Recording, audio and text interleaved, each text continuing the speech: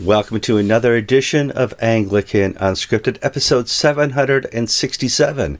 I'm Kevin Carlson. I'm George Conger. Today's October 21st, 2022.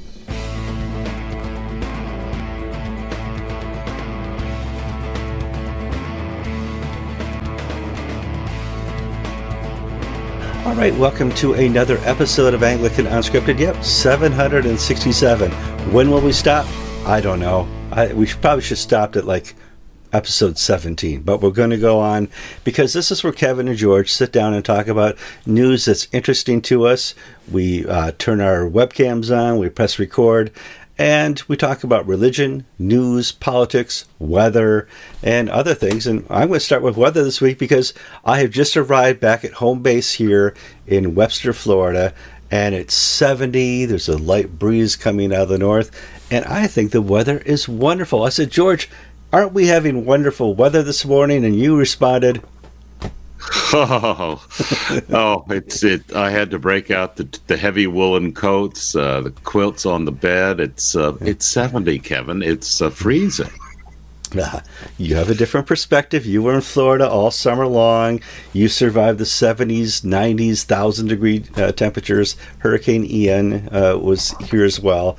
Whereas I kind of traveled in that 70-degree weather spans through the Midwest and East coast of America this year, and it was very comfortable. So, yeah, I'm not staying through those 90s and 95s. No way. In fact, our hottest day on our whole trip was like 91 degrees one day when we were up in Pennsylvania. Just for perspective. George, let's move on to the news. Last week we reported on Incarnation Anglican Church from the Diocese of Western Anglicans had departed the ACNA in the diocese and left for another diocese that was outside the ACNA. And there were several reports coming out at the time, and we're reading some things. And Bishop Keith Andrews wanted to provide some clarification on our reporting last week. And he sent me a document that I'd like to read here because we had reported that Father Joshua Lichter was under discipline from Bishop Keith Andrews at the time of his departure.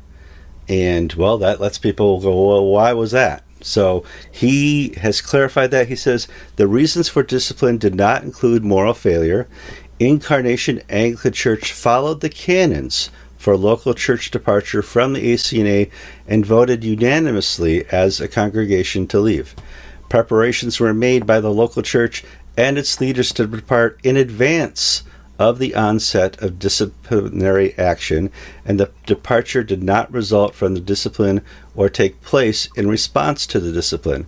And I think that, that provides clarity because a lot of people, and this has kind of been a recent history within the Episcopal Church and a couple Anglicans, I'm going somewhere else, George.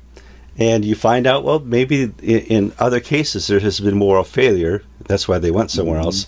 Here, we are assured by Bishop Keith that that was not what happened here. I've not had time to investigate where he's going, but somebody told me it's a diocese here in Florida. The presiding bishop lives in Florida. It's a national diocese. I believe there are 8 congregations and about 300 parishioners in this Diocese of the Emmaus Way, I believe it's called. Okay, cool. All right. The biggest news of the week is the GAFCON Primates Council met together and they provided a communique, which is quite thorough. And I thought we could talk about that because it talks about Sergeant Schultz.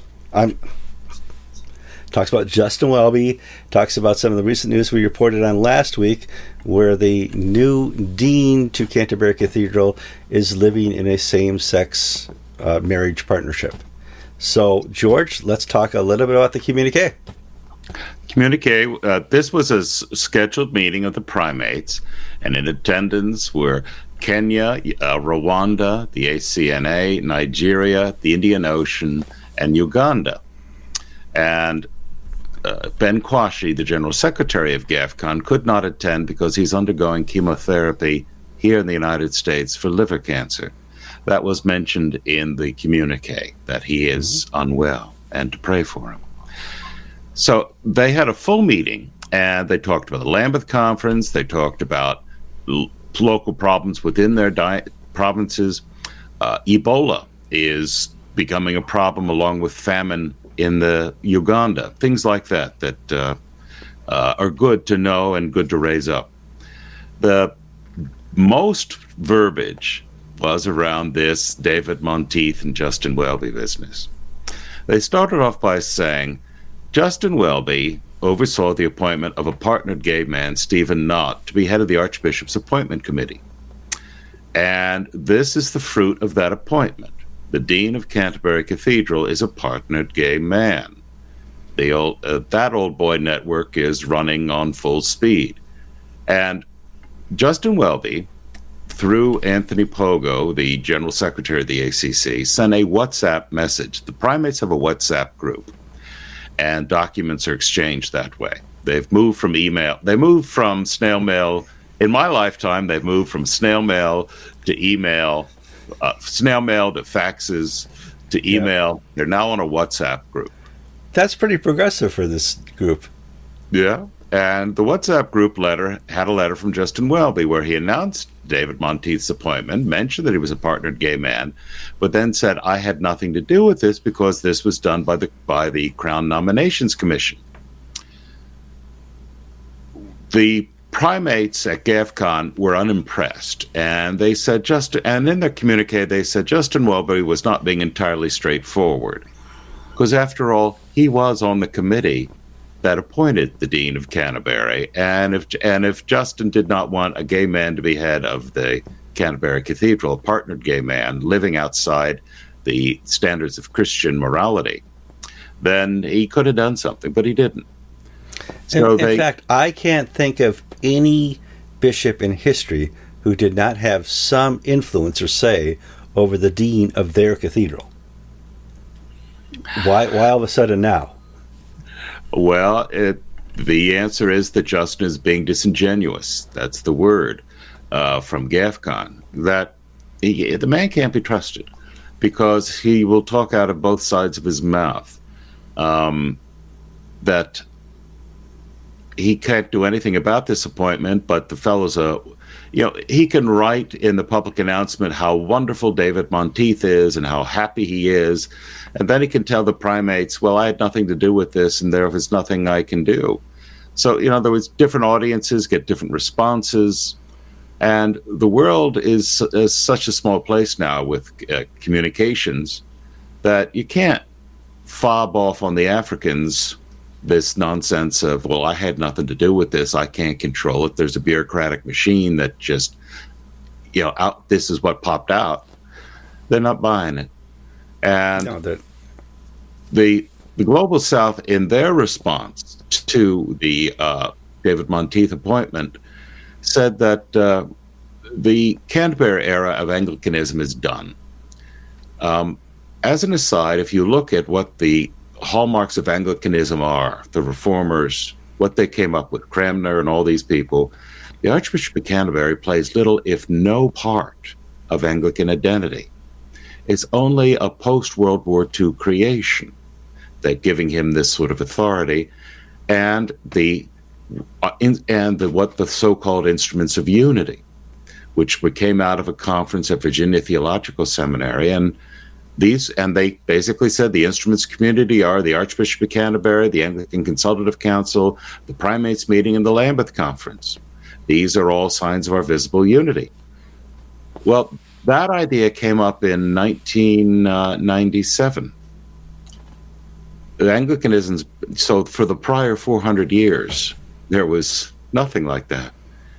And now the primates are saying, and beside the fact that this was voted down at Lambeth and has never been formally recognized, they're saying that the Archbishop of Canterbury really does need to...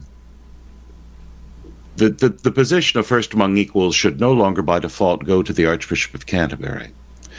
And though there have been statements from Lambeth conferences over the years talking about the importance of it, Justin Welby has been both simultaneously elevating the appointment of the Archbishop of Canterbury's position so that he can, without consultation, appoint a bishop to the bishops.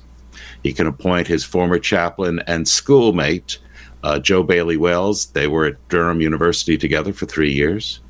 He can appoint her to be bishop to the bishops without any, they didn't advertise the job. They didn't have any sort of, it was just, jobs for the boys. So on one hand, it didn't go through the Crown nomination committee. It just, hey, I had a job here. Oh, no, I don't have a job here. You got nothing to do the next couple of years. Let me create a post for you. Yeah. So on one hand, Welby is becoming a pope. And then on the other hand, he's making these statements, I can't discipline, I can't do anything. Mm-hmm. And the Global South First and now GAFCON had said, we're done. We've had it. Well, Justin Welby's biggest failure is he wants to have his cake and eat it too. He wants to be able to offer unity when he is the king of disunity. The church is based on foundational documents, doctrines, creeds, and beliefs. And when you step outside those, you're providing chaos. So you wake up every morning and you find the Anglican Communion, especially the Church of England, is in chaos and is being investigated and is in the papers all day long for bad news. It's because you guys have lost focus on the creeds, the doctrines, and the need for the church to provide a gospel to a broken world. Yeah. We're entering a new phase in the Anglican Wars, in my opinion. The past phase was a rebellion or rejection of the Archbishop of Canterbury and his authority. I think we're moving now quite clearly into a phase of ignoring the Archbishop of Canterbury, in that the GAFCON and Global South primates essentially are not giving Justin Welby the authority that he claims to have. They're ignoring him. They're saying that, what you say doesn't matter, and we're just going to do what we're going to do. You have no canonical, you have no moral, have no spiritual oversight. You just are a relic of history. And we honor that history, but that's not going to drive the work of the church, which is to bring souls to a saving relationship with Jesus Christ. So this started with Nigeria under Rowan Williams, of essentially saying, we're not going to be at war with you, we just don't care what you have to say. And that circle's expanding.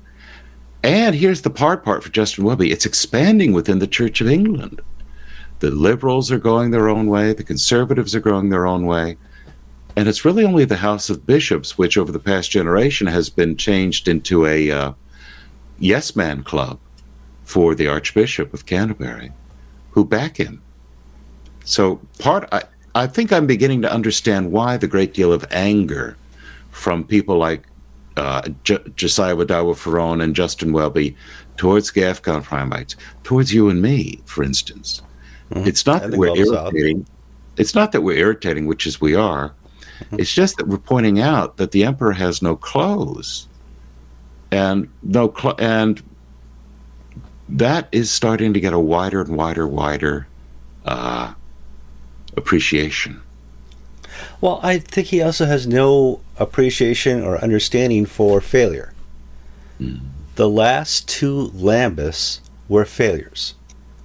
Inside, outside, financially. They didn't bring unity at all to the communion. They caused more chaos, especially the last one. And now I see that Bishop for Episcopal Ministry appointed to build on the successful Lambeth Conference.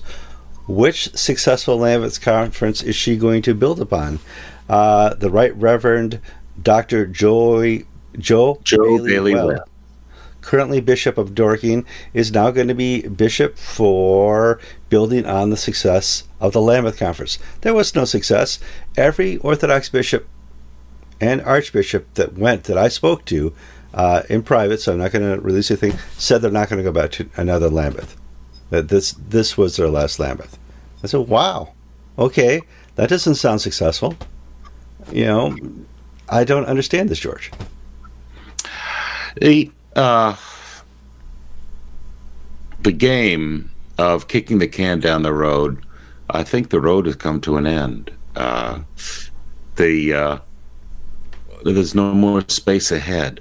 There will be attempts to find space here and there, but we really are turning into an Anglican federation, not an Anglican communion. Yeah, I mean, we're going to wind up closer to the Lutheran model, the Lutheran World Federation, where you can have the Church of Sweden, which is as far out as you can be, and the Ethiopian Lutheran Church, which is conservative as you can be. And they're all happy in one body because what the Swedes do makes no difference to the Ethiopians. We're there now, I think, in many aspects. I think we are, because as far as the population and populace of the Orthodox Anglican Communion, all 80 million of us, we have large provinces like Nigeria, Uganda, and African provinces. We have smaller provinces here in the Church of England and Canada and the Episcopal Church. And in as such, they don't agree on very much. They're kind of ecumenical partners at best. They're certainly not communion partners. You know, well, that's how you describe the Episcopal Church. We have interfaith relationships with other dioceses. Central Florida doesn't have an ecumenical relationship with New Hampshire. It has an interfaith. They're a different faith than we are. But that's how but we're held together by the pension fund and by a common prayer book. And thank goodness the pension fund is governed by the state laws of New York. Otherwise, who knows what the crazies would be up to there. Well, now that we're seeing a bigger divide within the Anglican Communion, it's going to be interesting to see how much influence Trinity Wall Street's money will have in African countries. Because this divide has to come where we say no to money. We say no to that power. We say no to that influence. We have our own now. We're going to go straight with the Orthodox understanding of Christianity, and we're going to have to rebuild and restart this communion with GAFCON and the Global South. How much influence can the presiding bishop, Michael Curry, and forces like Trinity Wall Street still have? Well, money will always buy attention, and money will always buy loyalty. What the problem Trinity Wall Street faces is that they're not getting value for the money they're giving out. They're giving out money to Tanzanian dioceses left and right. And the Tanzanian diocese will say the right thing and do the right thing in the face of the people from New York, but then they go and vote their conscience or their interests, which are not aligned with the United States. No. All right, let's move on to some more news. One of my favorite bishops, Bishop Fitz Allison, has joined the ACNA. He sent a letter, he sent a letter to presiding Bishop Michael Curry saying, I'm out of here. Now, he has been a critic of the church for the longest time, back to the point where he was a bishop of South Carolina. This is amazing, George. I'm glad to see it. What do you make of it? You're still in the Episcopal Church. Yes, I have a relationship that goes back over 30, 35 years with Fitzsimmons Allison. Mm-hmm. In fact, when I was going through the ordination process, I sat down with him. He was visiting my parish, and he said to me, George, would you be willing to die for Jesus Christ? And I said, yes, of course. He said, would you be willing for your children? Because at that point I had infant children. Would you be willing for your children to be tacky for Jesus Christ? I said, I don't know what you mean. He said, well, you've grown up accustomed to a certain lifestyle and background. And as a priest, you're not going to be able to provide that. And you're going to be with people of all backgrounds, all creed, all classes. And are you willing to throw yourself so completely into the life of the people you're serving that you're willing to sacrifice the social standing of your children? That was a profound thing to ask because, it's easy for one to sacrifice oneself, but are you sacrificing your family? Well, we made that decision. Yes, God is in charge. And, I've almost always served in poor or working class or lower class congregations. This is, if you will, the most socially prominent one, and we are in Hooterville, Florida, and we have good old boys, and we have a few wealthy people. But I've never served in suburbia, if you will. Well, you were in Vero Beach. You served with hospice. Fitz Allison was right there. Actually, I was in Sebastian, which is north of Vero Beach, which is not Vero Beach, but never mind. But yes, yeah, that's right. Well, to Fitz Allison's point, are you willing to die? It's not just I'm glad to be a martyr. No, are you willing to lose your reputation? You lose your family. There's so much you lose when you're going to take up the cross and follow Christ. And it's a great question. It was a very wise question, and it's one that, I still ask myself again and again. Now my children are often grown, and was the sacrifice worth it? And the answer is yes, because though they may live in Seattle and San Francisco and be a little nutty in their political thinking right now, that will pass. The moral foundations that were laid, the basic faith, is there. And it is coming out as they become older, and as I see how they live and how they act and how they interact with other people, the knowledge and love of Jesus Christ is real in their lives, and that's what's important. Not whether I could afford to have send them to a debutante ball like Susan had when she was 17 or 18. That's not important. What is important is the eternal life in Christ, and I've been able to give that to my children. So I think Fitzsimmons Allison is a very wise man, and he's now at the age of 95, and he basically, I don't want to speak for him, but I think he's just cleaning up the books before the ledger's closed. Well, I have special news for our audience. Anglican Unscripted has existed since 2009, but Anglican TV went on before that, and we used to travel around the nation and around the world videotaping conferences and events and interviews. And I have some interviews with Bishop Fitzsimmons Allison that I'm going to post links to. We did a series in 2015 called The Three Bishops, and discusses the problem we had back then and how we got to where we are. And Allison does a great interview talking about his time in seminary, coming to the realization that not everybody agrees that there's a God and they're going to seminary. And it's a wonderful interview. I'm going to post it in the show notes. Be sure to watch that. If you want to watch that whole series, The Three Bishops, I'll provide a link to that as well. But Godspeed, Fitz Allison. You're still doing wonderful things. Let's see. ANIE, that's not here locally, that's over in Britain, is going to have some consecrations tomorrow, George. That's news. Yes, they're going to Foley Beach and an unnamed foreign primate. And you can probably assume he's one of the people that just was at the GAFCON meeting. Be, yes. He and some other bishops in the United States, Australia, and New Zealand will be consecrating for the Anglican network in Europe, Tim Davies, Lee McMunn, and Ian Ferguson. A fourth bishop, Stuart Bell, will be consecrated here. And this will take place in Hull at a vineyard church. And this is the day before the weekend at Christ Church Newlands, which was that the late Melvin Tinker established in Hull, a very dynamic, independent Anglican parish, and where they're going to offer the basically a glimpse of what can be in Anglicanism in England and Wales and Scotland. And it doesn't have to be what we've currently got now officially. Well, what we have now is a church floundering in creeds and doctrine, the Church of England, on very hard soil. Okay, Britain in all its parts is hard ground.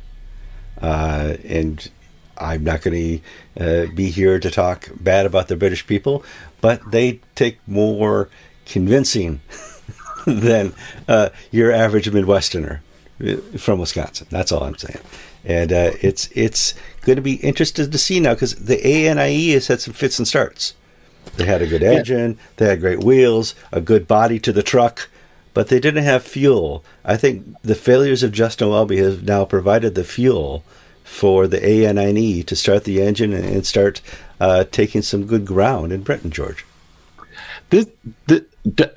Sociologically speaking, this is one of the many funny things about the United States of America. Though we have the standard of living that is among the highest in the world, it's akin to Western Europe and Canada and Australia, our religiosity is akin to India and West Africa. Mm-hmm. The closest country in proportion to faith is Ghana. And so we have a economic life of the West, but we have a religious life akin to the global South. And so the soil is very fertile here. There are as many churches as churches pop up all the time. Most people have, Kevin, you and I live in a part of Florida that is Christendom, where there's just certain assumptions about how life is, whereas that's not true in Europe. And sometimes it's very foolish of Americans to pass judgment on European religious culture, because we have such vastly different worldviews. For instance, I look at this, like some of these publications that say, they announce, oh my goodness, this politician's a Christian.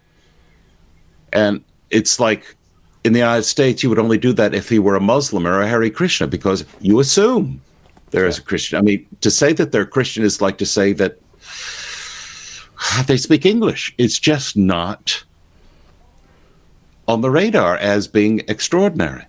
Whereas in Europe, they make these pet things all the time. I think that's more here in the Midwest and South. You go to the coast, L.A. or Chicago or New York, and they're more judgmental of Christians. If you're a Christian, you've come under suspicion. Here in Florida, if I'm a Christian, I'm not suspicious. They pretty much know who I'm going to vote for. They know I pay my taxes on time. They know I'm a nice guy. They know that I'd be good as a board member of the HOA. There are assumptions. In New York, LA, Chicago, and some of our coastal cities, there's a suspicion that comes with Christianity that you're there to judge people. You're there to see other people's moral failures. And of course not, because we are sinners as well. But yeah, you're right, George.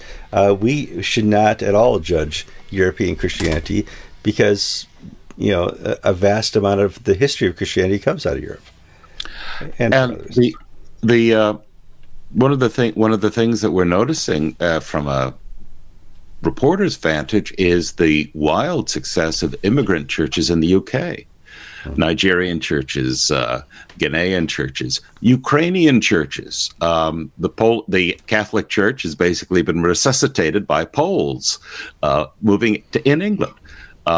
So we'll see what the future brings. But in the United States, the new demographic data came out, and we now have an uptick in the number of children being born per family and per women and all this and that. So maybe the bad times... Maybe the bad times. Somebody's about to attack the camera. And it's raining cats in Florida too. Yes, it's raining cats. Yeah, it's raining cats. The cat has been looking at the camera now for about 2 minutes, and I think he was about to pounce on it, and that would have been disastrous. The demographics are certainly changing all the time. You and I talk about the pendulum of politics, the pendulum of religion. Things go back and forth in this kind of decade-long pendulum. Now, I'm watching UK politics. We have coming elections here in November. The pendulum is, they ripped it off the pendulum, and it's a hatchet from one side to the other. Nobody's getting out of this alive as far as American politics go. I was surprised to see the new Prime Minister of the UK had to resign after 44 days. That was astonishing to me as a amateur historian to see something like that, George. Well, what can you say? And I'm a little hesitant to say anything because I really don't quite understand. Maybe it's just because we can't get rid of our prime minister or our president after 44 days, so we just have to put up with it for 4 years. That I don't quite understand how you could be so lucky as to get rid of somebody who's not up to the job. But hey, there you go. Oh my. Yeah, it's interesting once again to see the press's role in this. The press has never been more powerful in the West, especially over in Europe and here, United States of America, and they're having a much greater influence than they should ever have. They should be informers, not influencers. That's my humble opinion. The institution that is the Church of England has failed at safeguarding, a report says. George?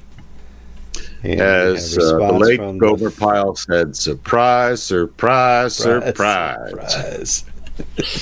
The formal independent inquiry into ICSA is its abbreviation, and I can't remember all the nouns in that abbreviation, has finally released its report on the churches in England, and it's nothing new in the sense that all the nasty stuff has been thoroughly aired ahead of time.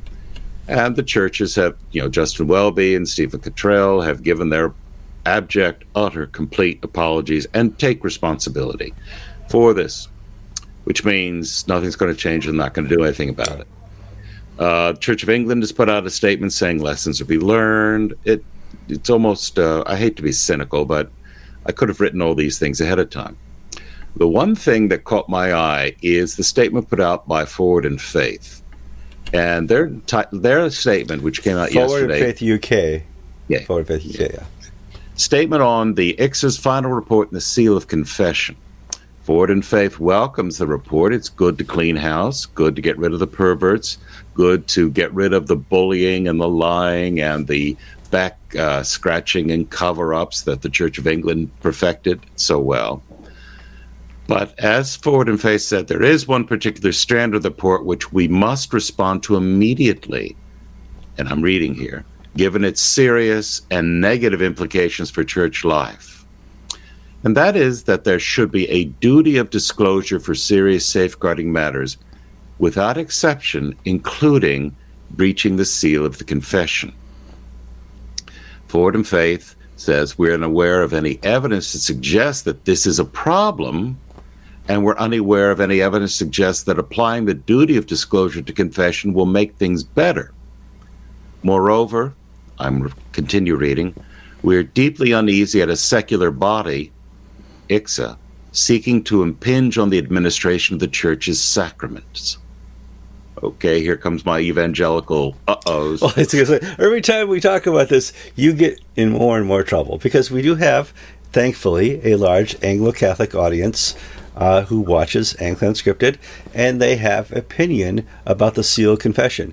That if Kevin were to come in, we'd open up the prayer book, go to the confession section of the prayer book, and I said, listen, I murdered someone, I would expect, as an Anglo-Catholic or a Roman Catholic, that there's a seal, that yes, I'm going to be forgiven, and that I do not have to worry about my priest going to the authorities with my confession.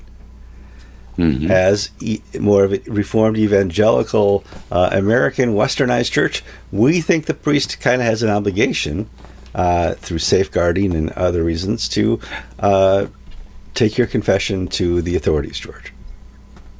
Yeah, and we've talked about this in the past in relation to the Australian church, because the Australian church went through this and they decided that the seal of confession can be breached in certain ways, in certain circumstances. The battle's already been fought, and the Anglo-Catholics lost in Australia. And they want to hold on in the UK. Now, my particular view is, as an evangelical, I don't disagree with the importance of the seal of confession. My disagreement is with the auricular, meaning private, oral confession. Mm-hmm. At the time of the Anglican Reformation, that was one of the abuses that the church got rid of. And the homilies, which are one of the determining doctrinal statements of Anglicanism specifically reject auricular private confession. And we didn't have it in the prayer book. And we didn't have it in the classical prayer book. And in recent years, the service for the sick has been sort of a way for people to wedge in private auricular confession. It's fine. I have to say, I would anticipate 9 out of 10 Anglicans in the Anglican clergy in the ACNA or in the Episcopal Church in the Church of England have never dealt with this issue. It's just not that common, except in one subset, which is the Anglo-Catholic world. And, part of it is evangelicals and the Church of England's formularies, 39 articles, teach there are only 2 sacraments. Forward in Faith says there's 7. That's the Anglo-Catholic approach. And if they do believe, which they do, that there's 7, then the statement they make in the letter, the sacraments are preserved and administered by the Church and do not belong to us, they are therefore not ours to amend. If they have that view, then it makes perfect sense for them. Mm. And, I support their right to uphold and believe that. I myself do not believe that, but that doesn't change the fact that, what they hold is part of their faith tradition. Yeah, I want to back that up, that we support, your belief in the constraints of having 7 sacraments. I find that nothing that's going to be a division with us. I'm a 2-sacrament guy, but I appreciate 7 sacrament people. I do. So but it is a real issue where the government or an independent secular body is telling the church how to run its affairs. Yeah. If the church is going to, in Australia, it was done very messily, where in essence, secular forces changed church practice, and for Anglo-Catholics, impinged upon dogma. If the church as a whole, and this is why we should have Lambeth conferences and meeting of primates, or discuss these issues, how do we as a church as a whole understand this issue and address the concerns where we have had some pervert priests, let's take Peter Ball, the Bishop Peter Ball, who would use the sacrament of confession as part of his abuse techniques. You can't tell anybody this. This is between us and God and all this and that. How do you, as a church, theologically, rationally, dogmatically, address the Peter Balls? Now, part of the problem of this is that, bad...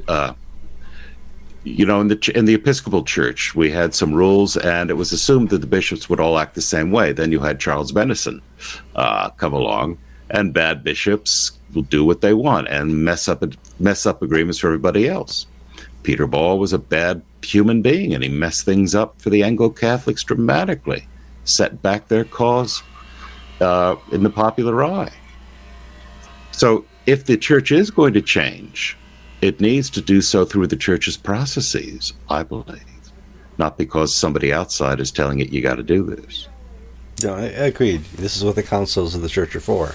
This is what the Lambeths are for, is to get together and have some common understanding of the role without authority, the outside authority. This is, and in some ways, this is the same argument as COVID quarantines and lockdowns. The formularies and the rules of the Church of England is that a minister must offer worship every Sunday. The bishop doesn't have the authority to say, close the doors and you're not even allowed in. And a number of people got into trouble because they were faithful to the prayer book and the doctrine and discipline of the Church of England rather than to their bishops, who were just taking on the role of secular functionaries. I plead guilty in that my bishop told me we're shutting our doors. And I did so very grudgingly because I felt it was the wrong decision. But I didn't feel I had a leg to stand on because it was given to me as a pastoral directive. which is the one thing the bishop can enforce against me. If he tells me you must do this as a pastoral directive, you can't wiggle out of that. If he sends a letter out to be read to the congregation, I can mislay it.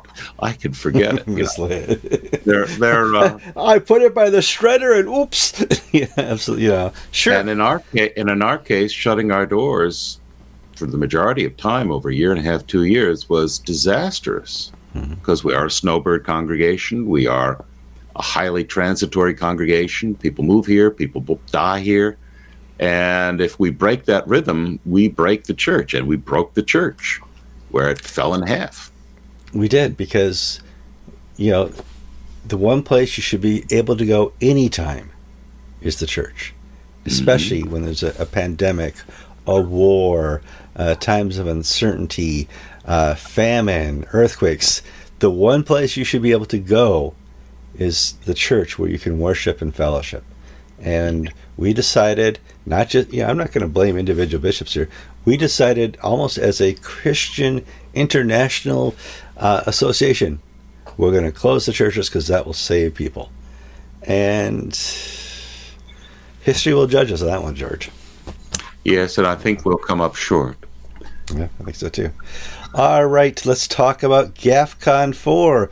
We mentioned the GAFCON Primates Council communique. It included some information about the upcoming GAFCON 4, going to be held in Kigali, Rwanda. They have a new topic. To whom shall we go? Is going to be the header for this one. I'm looking forward to it, especially after what we've seen coming out of some international conferences of Anglicans in the last 6 months.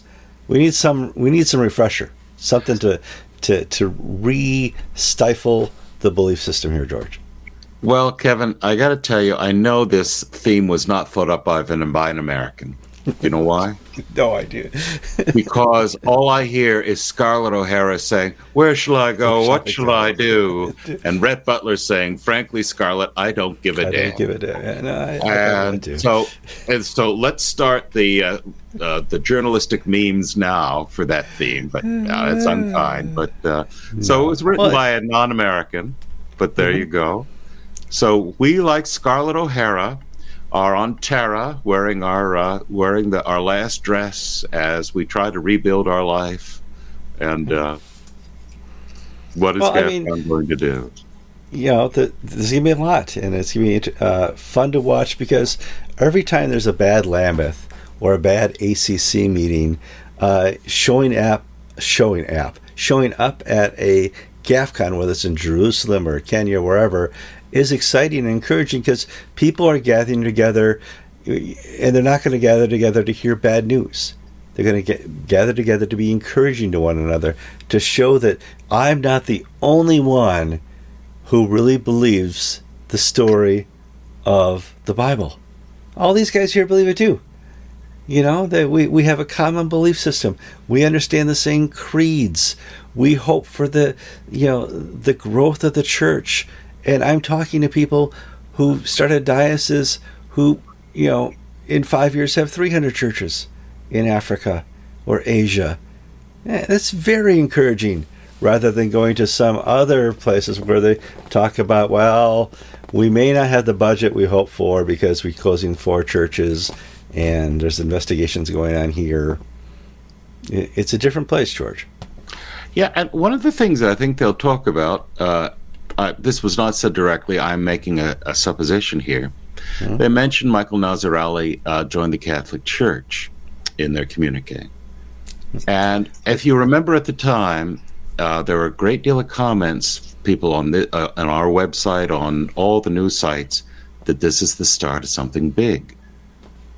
Nobody's followed Michael Nazir-Ali. It didn't turn out to be the way it is. And frankly, if you look at the traditionally minded Catholic press, things are really bad. I mean, in the Catholic world, the Pope just appointed an abortion activist to the Papal Academy of Life.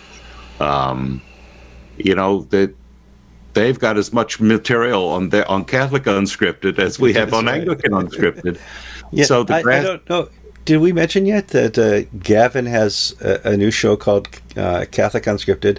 If I can find it, I'll put a link in the show notes for that as well. We support Gavin's further career as a pontificator of pontifical pontificator. Yeah, he's a great pontificator. One of my favorite speakers, bar none. So, well, at Catholic Unscripted, which is Gavin Ashenden and two others, it's flat, except they're three, not two. Has as much material about the problems in the Catholic world as we do in the Anglican world. And I think the grass is greener on the other side of the fence mindset isn't attractive anymore because, and unfortunately, the Orthodox option with Carroll and company going a little cuckoo. Okay, we need to let's do the Carroll story here. Yes, he went cuckoo. Has he come back from cuckoo? I don't know. The story is now that there was a meeting amongst some bishops of the Orthodox Church in Russia involving Carroll, and Carroll, I'm sorry if I'm pronouncing his name wrong, says war cannot be holy. After previous statements in the last 2 months indicating that war can be holy and that they are fighting a holy war, and Russian soldiers who die in this battle will go to heaven. So he's backtracked 180%. He stopped the train from smashing into the wall. Yeah, and I think the exact quote was, war, what is it good for? Absolutely nothing. Say it again. I can't do this with you, George. And, Carroll met with the interim leader of the World Council of Churches, along with some Russian Orthodox leaders in Moscow. And Carroll basically said war cannot be holy, which is a step back from, as you mentioned, Kevin, Carroll's statements that those who die in battle in this holy war have their sins forgiven. Mm-hmm. Now, is this a political calculation? Things aren't looking good? Is this a realization that I've gone too far and I need to return to Christian doctrine and teaching and pull back from Russian nationalism? Don't know. But it's a positive development in the generally difficult world that is the Ukraine-Russia war. And the Orthodox Russian Church. No, and I don't know where this is going to lead. I would hope that he would maintain this position and be vocal about it and teach about it and not go to jail. Well, no, I would hope he would go to jail for it, because this is something you want to defend with the principles of Christ. That there is no holy war. Now, we as Anglicans certainly seek just war. But, well, Kevin, you know that if you're a failure in politics or in journalism or religion, what happens is you get appointed a fellow at Harvard or Yale or Penn. I mean, there are ways out to these guys. Now Oxford's recruiting those people. Okay, so that is what we got here. Oh, you had a neat story too. The Episcopal Church had their executive council meeting. Is it this week or next week? And the new president of the executive council wants preferred pronouns on all future documents. Oh my. Julia Harris is the new president of the House of Deputies, and she's all excited about this new job and opportunity. And the wonderful thing about the Episcopal Church is that it's always pushing today yesterday's issue. That's right. I get these emails from the Church Pension Fund saying, let us tell you about this wonderful thing we're supporting, ESG. And if you turn on the financial news, Warren Buffett, Jamie Dimon, and Morgan Stanley, all the real financial pros are saying ESG is an absolute travesty. It's stupid. It's horrible, yeah. Go woke, go broke. But of course, the pension fund, they've just discovered this idea. Well, Julia Harris and her excitement, nothing much happened. Half the people are brand new on executive council, so it'll continue chugging along in its course towards irrelevance. Actually, I think it already arrived at the irrelevant station. Yes. So this train is just at the siding, puffing away, waiting for it to go someplace. And one of the things she wanted to bring was preferred pronouns to Episcopal, statements and doctrines and, I don't know, the prayer book. And fortunately, they ran out of time before they could get into that little, past issue. I mean, we've peaked. Transgenderism has peaked, and it's now on the downhill. But of course, this is when the Episcopal Church jumps in with both feet. Oh, both feet. I was, as I do, looking for news, and I happened to go across the Diocese of Connecticut's website, and I was there on the staff page. I don't know why. And I'm talking about the Episcopal Diocese of Connecticut. And lo and behold, this is the bishop and staff, and they are kind enough to provide their pronouns. Yes. Reverend Right Jeff Mello is a he, his. The Reverend Right Laura Aherns, I was at her consecration, is a she, her.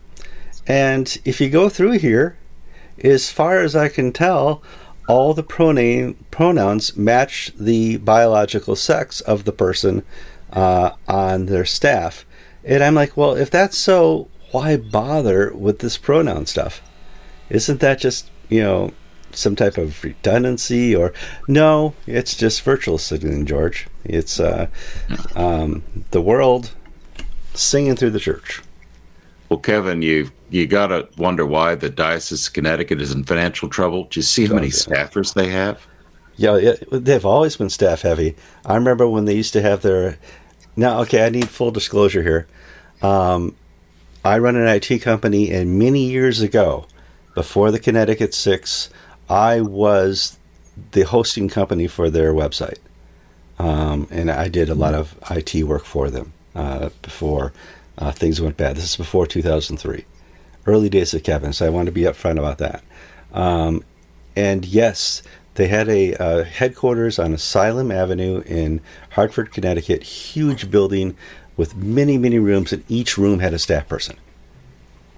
And some of those rooms had a staff person and an administrative assistant for that staff person. And I'm just like, what is your role here? Blah, blah, blah, blah, blah, for the blah, blah, blah, blah. It's okay. So that's not all the news we got here. We got one more story. All right, final story. The Diocese of Florida says the election is a go. We reported last 2 weeks, that there were complaints about the election of Bishop-elect Charlie Holt. So they scuttled that election because of the complaints and said, okay, we'll have another election. They scheduled an election to go, and there were complaints about, listen, we haven't worked out the details from the last scuttle you did. Why do we want to do a second election before we dot the I's and cross the T's and make sure everything goes our way? George, what's the latest information now? Standing Committee heard all the objections that Charlie Holt was acting like a vicar general, even though he hadn't been elected, that all of the controversies and concerns hadn't been resolved, therefore it wasn't prudent to have an election. Standing Committee said, fine, we hear you, we're going to have an election. So the election will be in November, next month, and we'll see what happens. Will the same people who complained last time find fault this time? I anticipate they'll, because they just don't want a conservative bishop in Florida. Mm-hmm. Or anywhere. I'm Kevin Carlson. I'm George Conger, and you've been watching episode 767 of Anglican Unscripted.